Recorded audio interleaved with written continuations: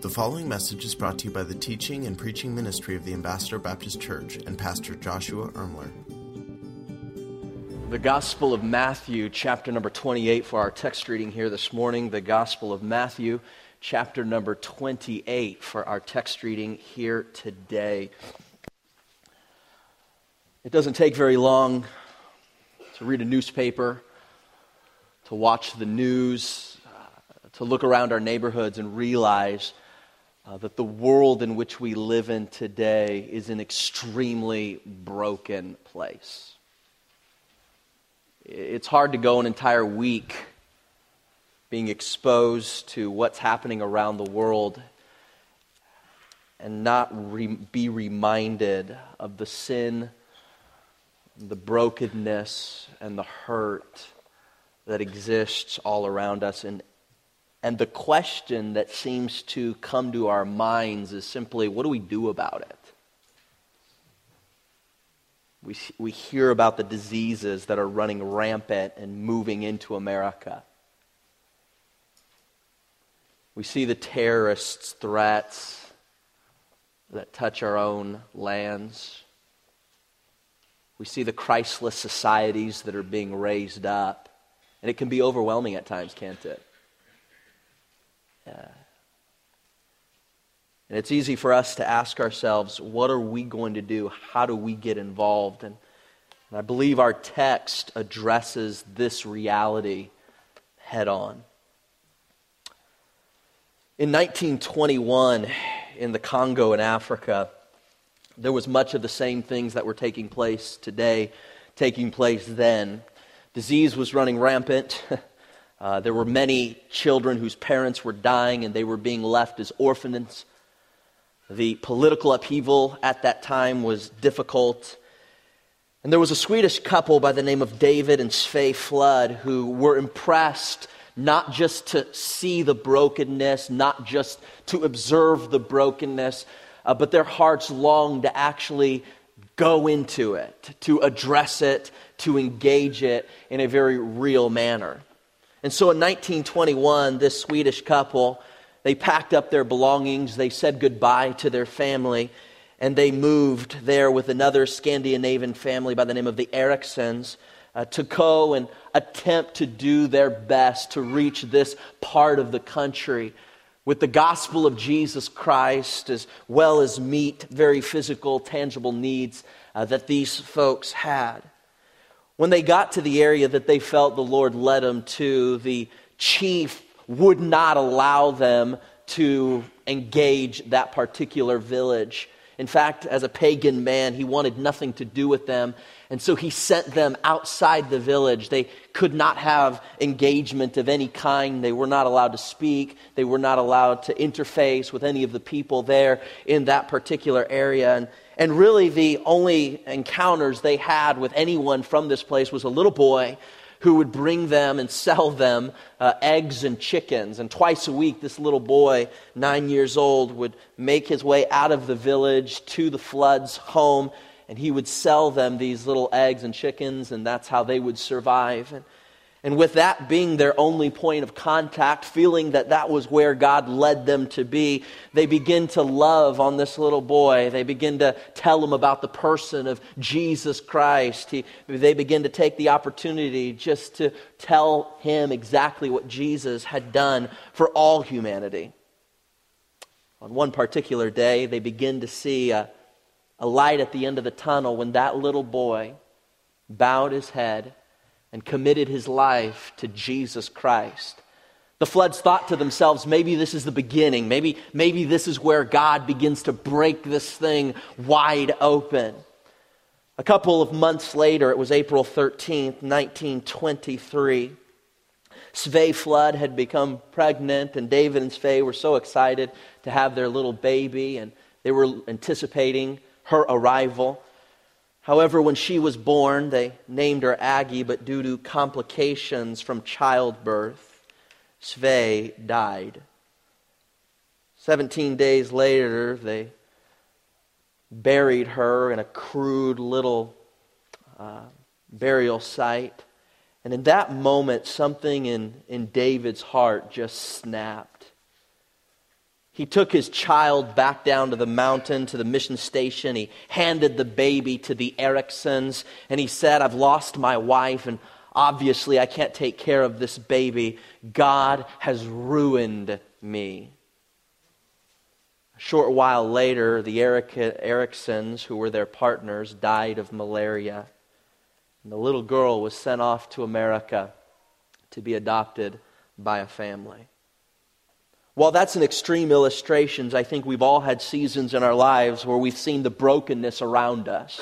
We've seen the hurt, we've seen the pain, we've seen the humanity, and our heart is drawn to make an impact. Our heart is drawn to do something about it. And in the moment, it doesn't seem like much is happening. We almost wonder, why would God lead us into this? Why would God call us to do this? And we're just racked with why, and then it seems like bad goes to worse, and we just want to throw up our hands and say, what's even the point? The world's so broken, so hurt, so filled with pain and sin and wickedness. Is it even worth attempting to make a difference? And I believe it is this passage that gives us hope. Inside your service program that you should have received as you made your way into the auditorium this morning, I want to encourage you to take out your service program. There's a little Bible study that you can use to follow along as we go literally just kind of verse by verse through this particular passage as we study the Word of God together this morning. If you are physically able, I'd like to invite you to stand as we read from our text here today. Matthew, chapter number 28, verse number 18. Let me give you some background for those of you who are maybe newer to church. According to the Scriptures, 2,000 years ago, God came to this earth. They called him Jesus. For 33 years, he walked among humanity, lived a perfectly sinless life, did not steal, did not cheat, was not immoral or disobedient.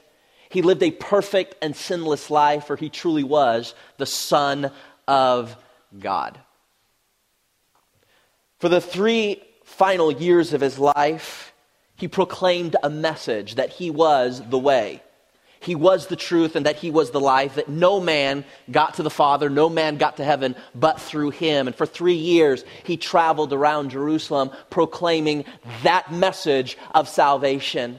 And at the end of his ministry, the Jewish people killed him.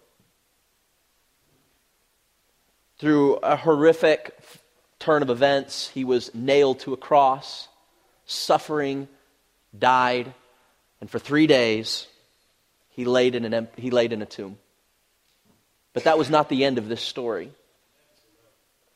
3 days later, our Jesus triumphantly rose from the dead. And in that moment, he proved he was God, he proved he had power over death, and proved he had power to take each and every one of us to heaven. For 40 days, he walked among humanity, and then it was time for him to ascend back to the right hand of his Father. Right before he ascends, he takes some time with some of his disciples to share with them what their job now was. What was the church going to be about? Why does it exist in the midst of this brokenness and the context of this wickedness and sin? In a moment, Jesus is going to ascend to the right hand of his Father. In a moment, he's going to be in the very presence, physically, with his Father. And he gives some final, last words to these disciples. How would they make an impact? How would they change the world? And with that context, we read in verse 18, "And Jesus spake unto them, saying, All power is given unto me in heaven and in earth. Go ye therefore and teach all nations, baptizing them in the name of the Father, and of the Son, and of the Holy Ghost, teaching them to observe all things whatsoever I have commanded you. And lo, I am with you always, even unto the end of the world. My friend, the mission of the church is bigger than just potlucks. The mission of the church is greater than simple social gatherings. The mission of the church is greater than our preferences. The mission of the church is greater than our circumstances. The mission of the church is greater than just making a comfortable community in which to exist in. According to the words of Jesus, the mission of the church is to get the message of Jesus to the multitudes. That is why we exist. We exist. The mission of the church is to get the message of Jesus to the multitudes. And this morning, we're going to look at three important aspects of this reality. Let's have a word of prayer as we dive into a message that I'm entitling The Mission of the Church. Shall we pray?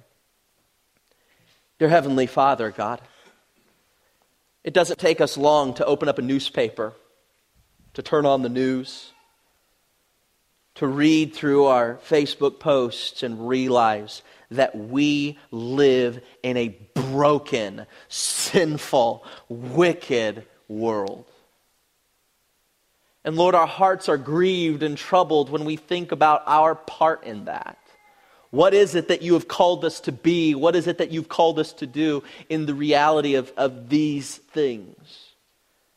And Lord, in the midst of that, you give us a charge, you give us a mission, and I pray that you would use your words not just to inform us, but to transform us into the image of Jesus Christ. I pray that you would change my heart and the heart of our church through this time together. We pray in Jesus' name. Amen. And you may be seated. Well, let's dive into our text. We have 3 verses here, and I have 3 thoughts.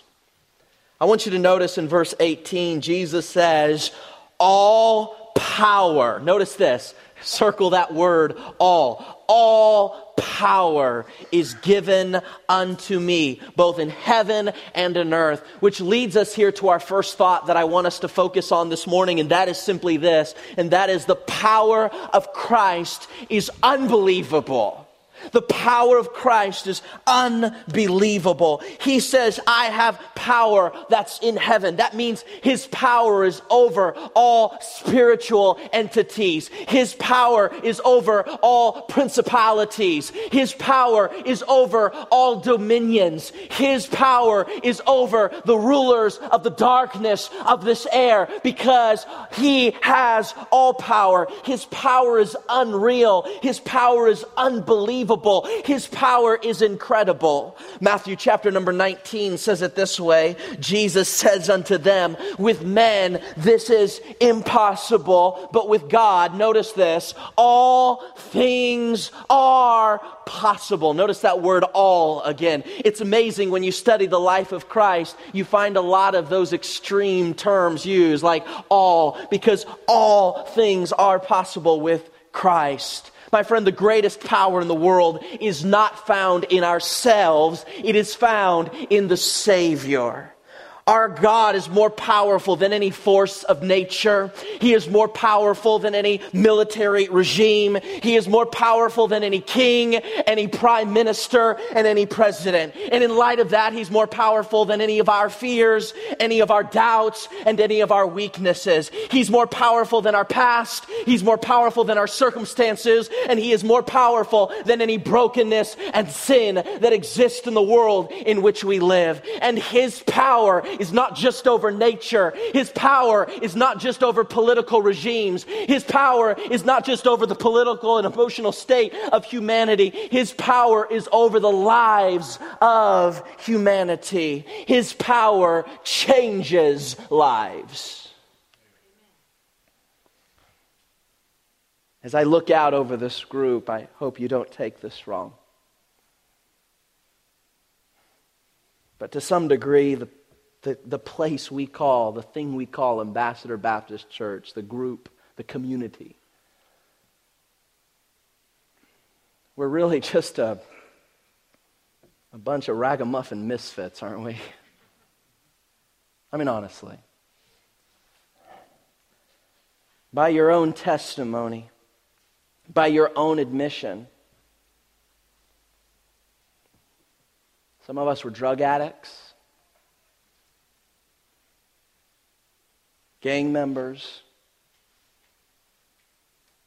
prison inmates,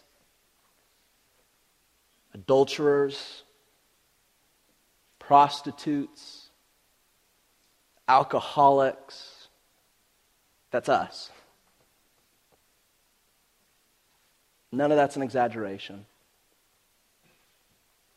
Some of us lived as homeless, walking the streets, no hope. In the truest sense of the word, we're a bunch of ragamuffin misfits. And the worst of us, we're self-righteous hypocrites.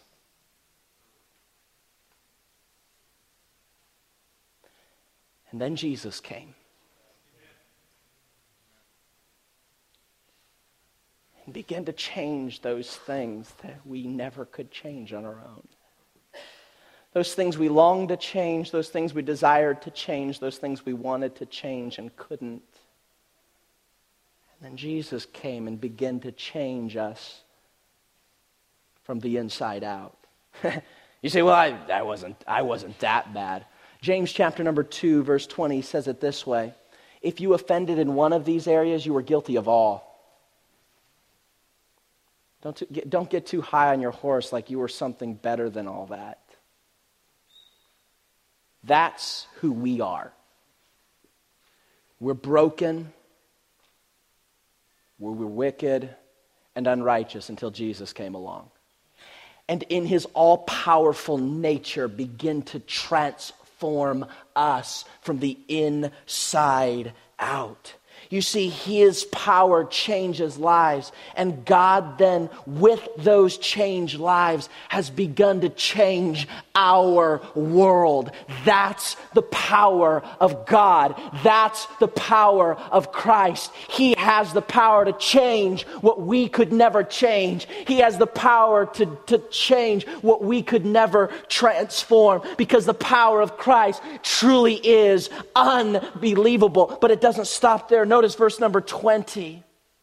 He says at the end of the verse, and lo, I am with you always, even unto the end of the world. Not only do we see that the power of Christ is unbelievable, but to those who have confessed Christ as their Savior and committed their lives to Jesus, the presence of Christ is undeniable. Notice what it says. I am. It's a promise with you always, even unto the end of the world. It might have been 2,000 years since Christ uttered those words, but it's a promise that continues through time. I am with you. The power of Christ is with us. The might of Christ is with us. The strength of Christ is with us. Oh, he is with us. The presence of Christ is undeniable. If you want to turn to John 16, verse 7, I want you to see this. It's fascinating. Jesus is speaking to his disciples here toward the end of his life, and he makes this statement. He says, I tell you the truth. This is a fact. It is expedient for you. Now, I know in our modern vernacular, we don't always use that terminology, so let me translate for you. Jesus is saying, hey, I'm going to tell you the truth here. This is to your advantage. What's to our advantage? That I go away. Now get this. Jesus said it's expedient. It's to your advantage that I leave you. Now, how many of you have ever thought, I just wish Jesus could walk into our service and be here physically among us right now? How many of you, that would be encouraging? You would think that would be awesome if Jesus in the flesh would make his way into this auditorium. We'd have a worship service like we never had before. And Jesus said, unfortunately, that's not true. He says, I tell you the truth. It is to your advantage that I go away. Why? For if I go not away, the Comforter, capital C, according to John here, chapter number 14, the Comforter is the Holy Spirit. So he says, this is to your advantage that I go away, for if I go not away, the Holy Spirit will not come unto you. But if I depart, I will send him unto you. Now, I want you to see this. In essence, Jesus is saying, when I ascend, then the Spirit will descend. The Spirit of his presence, the Spirit of his power, the Spirit of his strength. When I ascend, he'll descend. Now get this. According to this verse, I've summed it up in a nutshell. I want you to get this. The Spirit inside you is better than Jesus beside you. According to the teachings of Jesus, the Spirit inside you is better. It's expedient. It's to your advantage, the scriptures tell us. Because his Spirit can be with all of us.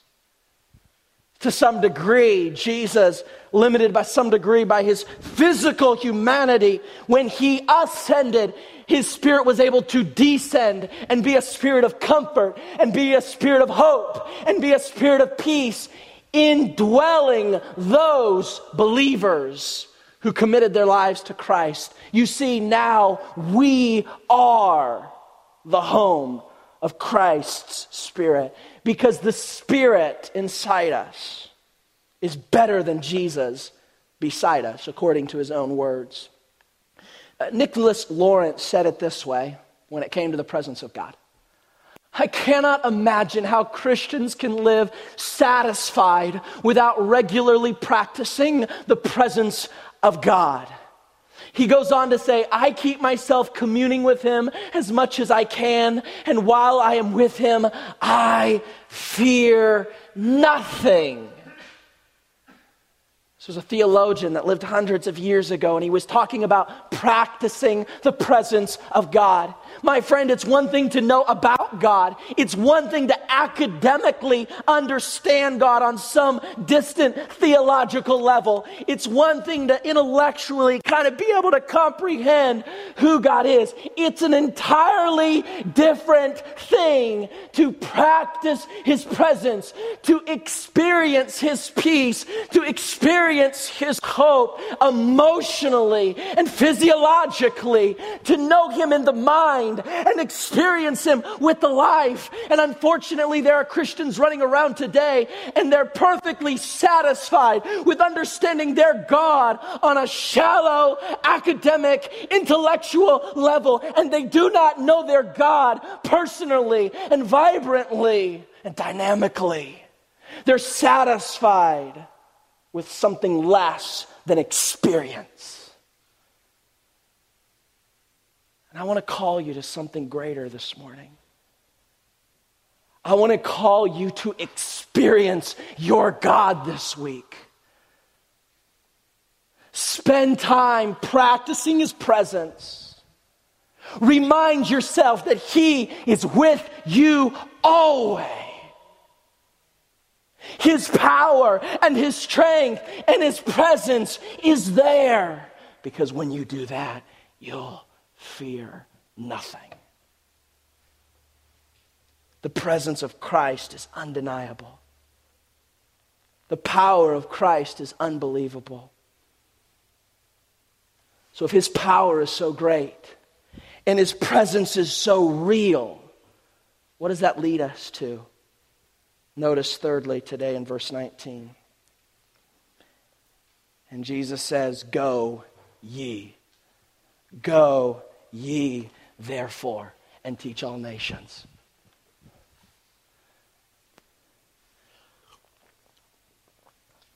Baptizing them in the name of the Father and of the Son and of the Holy Ghost. Teaching them to observe all things whatsoever I have commanded you. And lo, I am with you always. Now, I want you to see this. Notice this.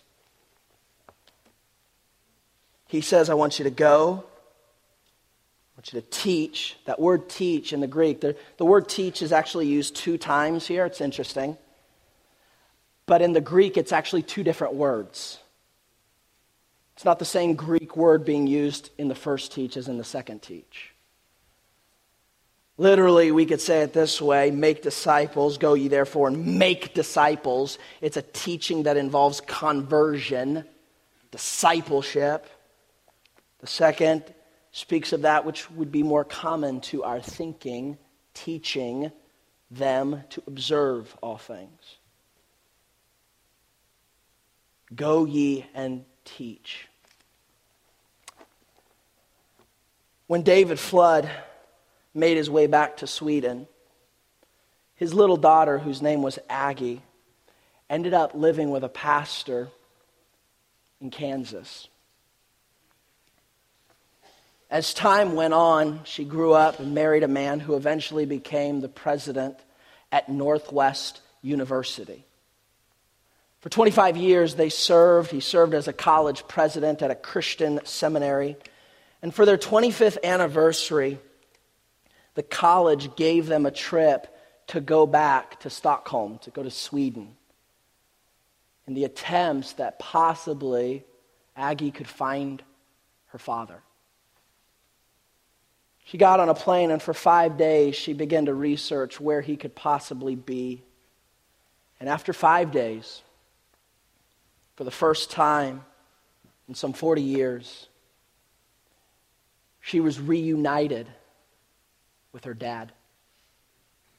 His life was broken, his life hurting. It was difficult for him.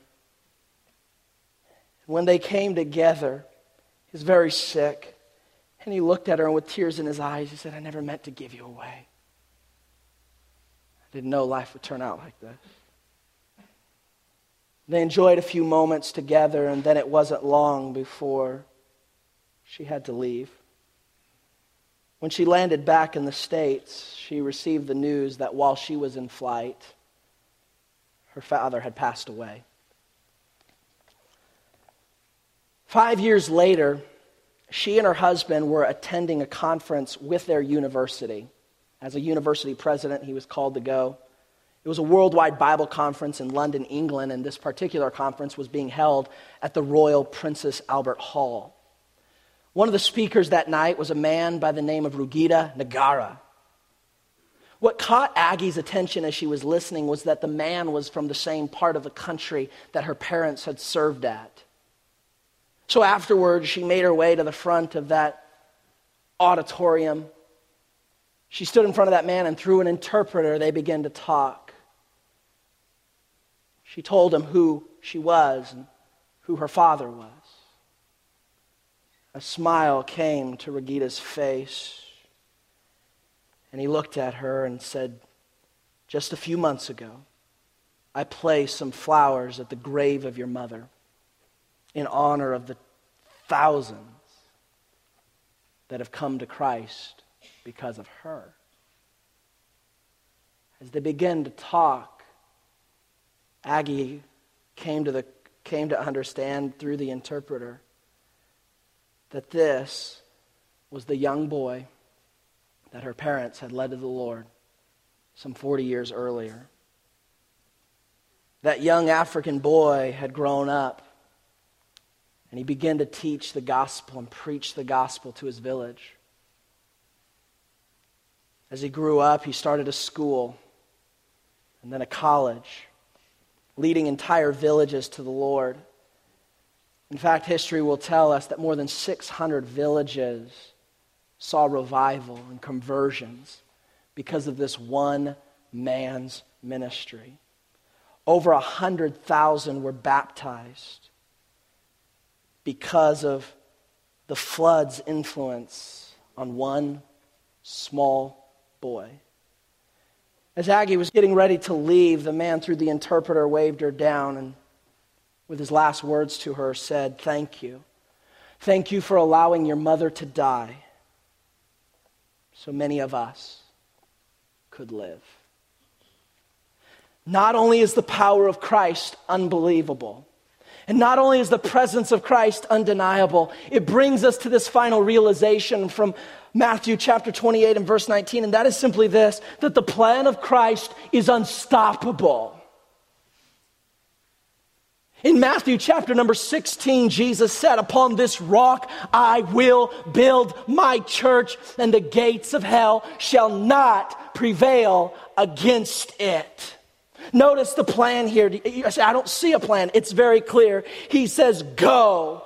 Each and every one of us are called to be missionaries that go into our workplaces, that go into our neighborhoods, that go to our unsaved relatives, to go, engage, to interact, to be where they are. This is the plan of Christ, that we go to the world. Not only that, and make disciples.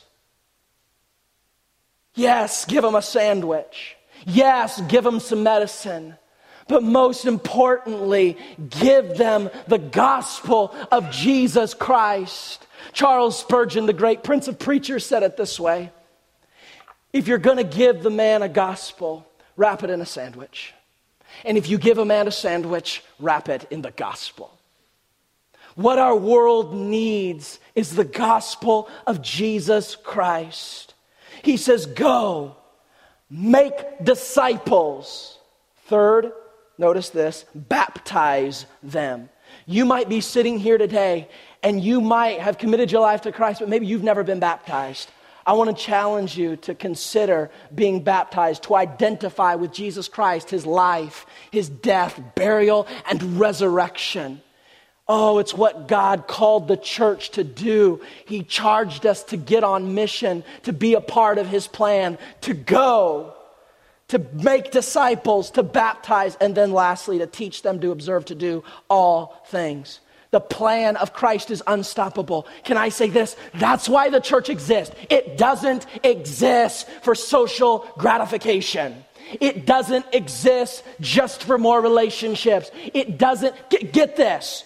If it was just about fellowship, which it is, but if that's all it was about, Jesus could have taken us to heaven the moment we got saved, and we could have enjoyed perfect fellowship with God in heaven for all of eternity. The main reason, the mission of the church, while the purpose of the church is to glorify God, the mission of the church is to get the message of Christ to the multitudes. That's your mission. That's my mission. That's our mission. That is why the Ambassador Baptist Church exists. It's not just about building buildings. It's not just about fellowshipping. It's not just about potlucks or food or events or making each other feel good. It is about the mission of the church is mission. It's why we exist.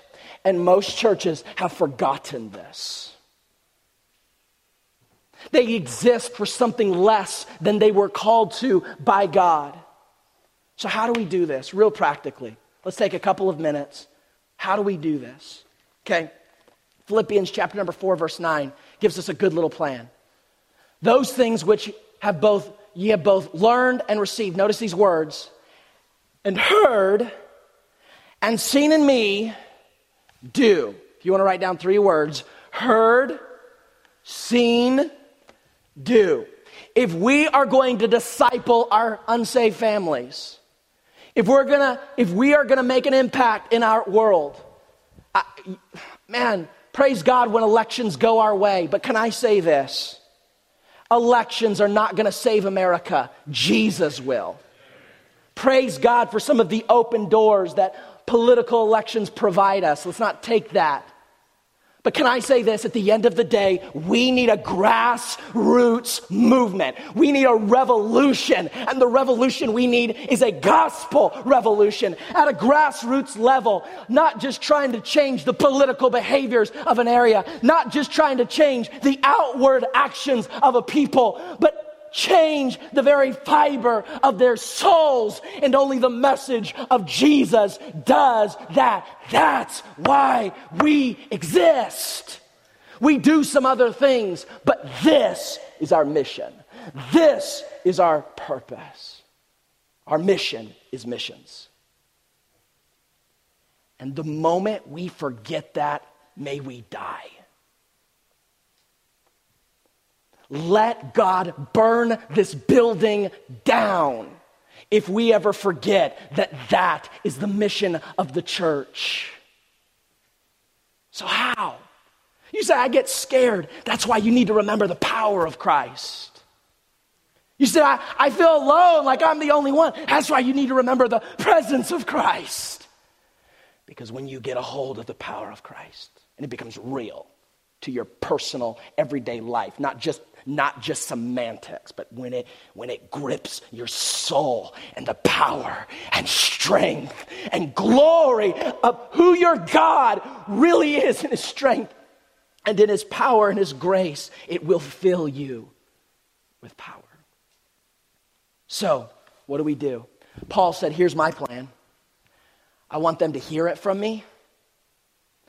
I want them to see it, and I want to do it with them. Somebody once said it this way: tell me, and I might forget. Show me, and I'll remember. Involve me, and I will truly understand. This is the plan. Practical, nuts and bolts. So let me give it to you. We're going to put it on the screen. By God's grace. What is this plan? By God's grace, when we really understand his power, and that his power is with us, and we get that, and we're obsessed with the reality that our God is powerful, our God is strong and full of strength, and that God will never leave us and never forsake us. It endues us with strength. It endues us with courage. It endues us with boldness. And the reason you lack courage and the reason you lack boldness is you have forgotten who your God is. And you don't practice the presence of God. You're not living experientially in the experience, emotionally realizing who your God is in authenticity. By grace, we can, when we remember his strength, we remember his presence, we can teach the gospel of Christ with our words. We can.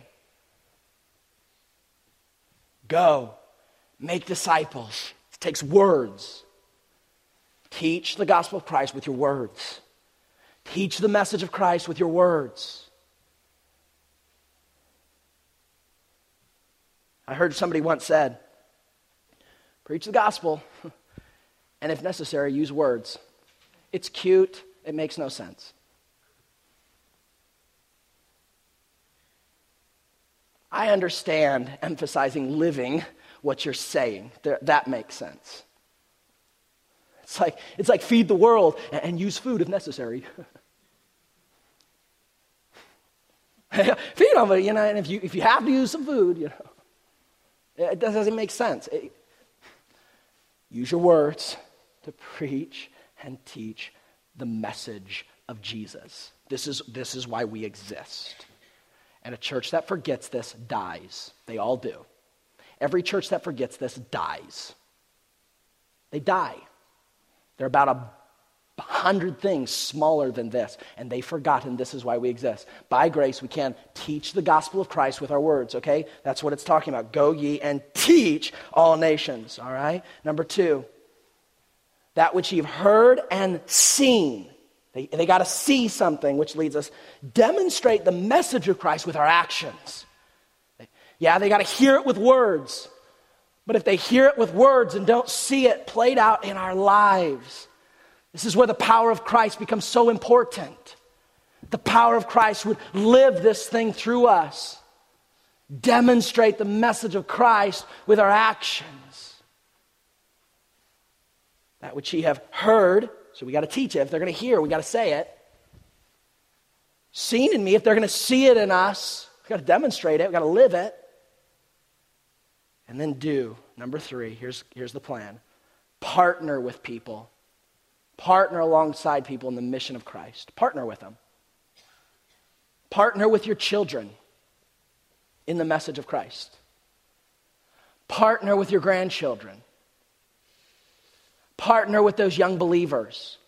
Yeah, tell them that's good. Show them that's good. But live life with them. Do life with these people.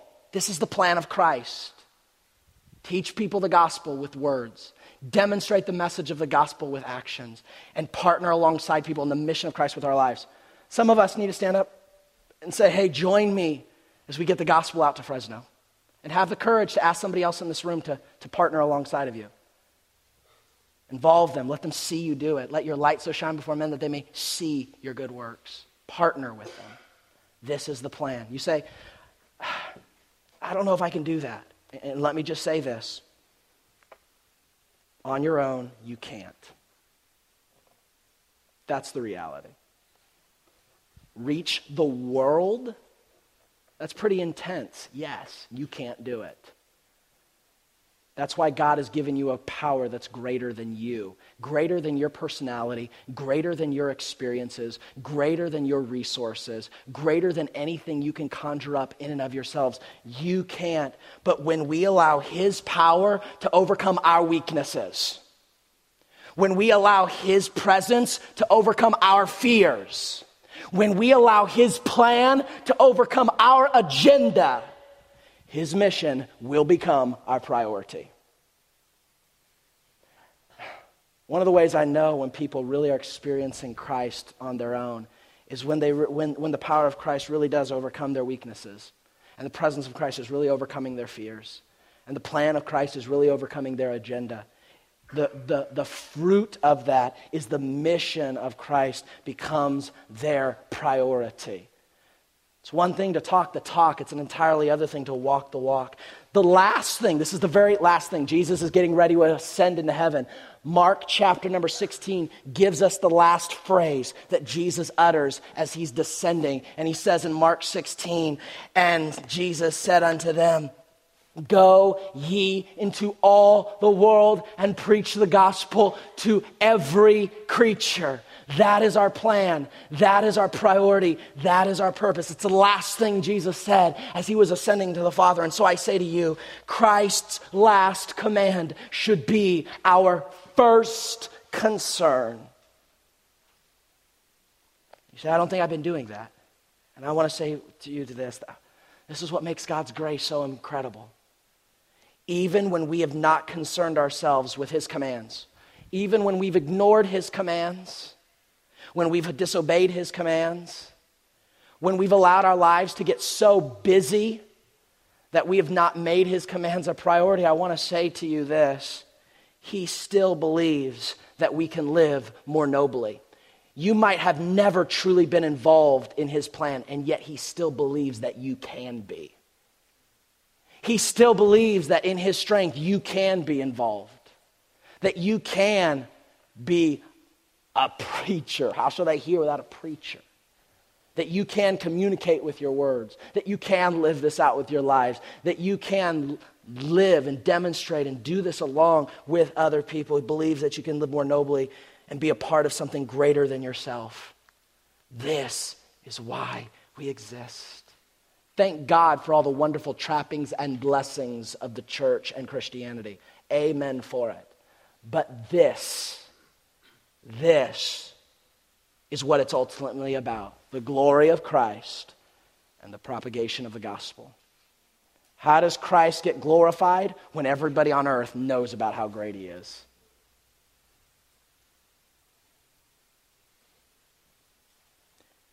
As much as we need missionaries across the ocean, we need them across the street. And you might be sitting here and you might be thinking, I'm not a missionary. Biblically, you are a missionary. Biblically, scripturally. Once you committed your life to Christ, whether you realized it or not, you are a missionary. You're an ambassador, a missionary. I know you don't. I know we have these people up here on Sunday nights and we're like, no, they're missionaries. I'm not. No, they just happen to be a missionary across the ocean. We're missionaries across the street. We're all missionaries. The real question is this. What type of missionary are you? That's really the question. That's a better question. Not, are you a missionary? Are you a missionary? No, you're missionaries. If you've committed your life to Christ and you're a saved individual, you are a missionary. It's part of your identity in Christ. The real question is, what type of missionary are you? The power of Christ is unbelievable. That's where it all starts. That power is present with us because His presence is undeniable, and the plan of Christ is unstoppable. What type of missionary are you? Who is God's Spirit want to manifest His power to through you? That's the mission of the church, is missions. Shall we pray?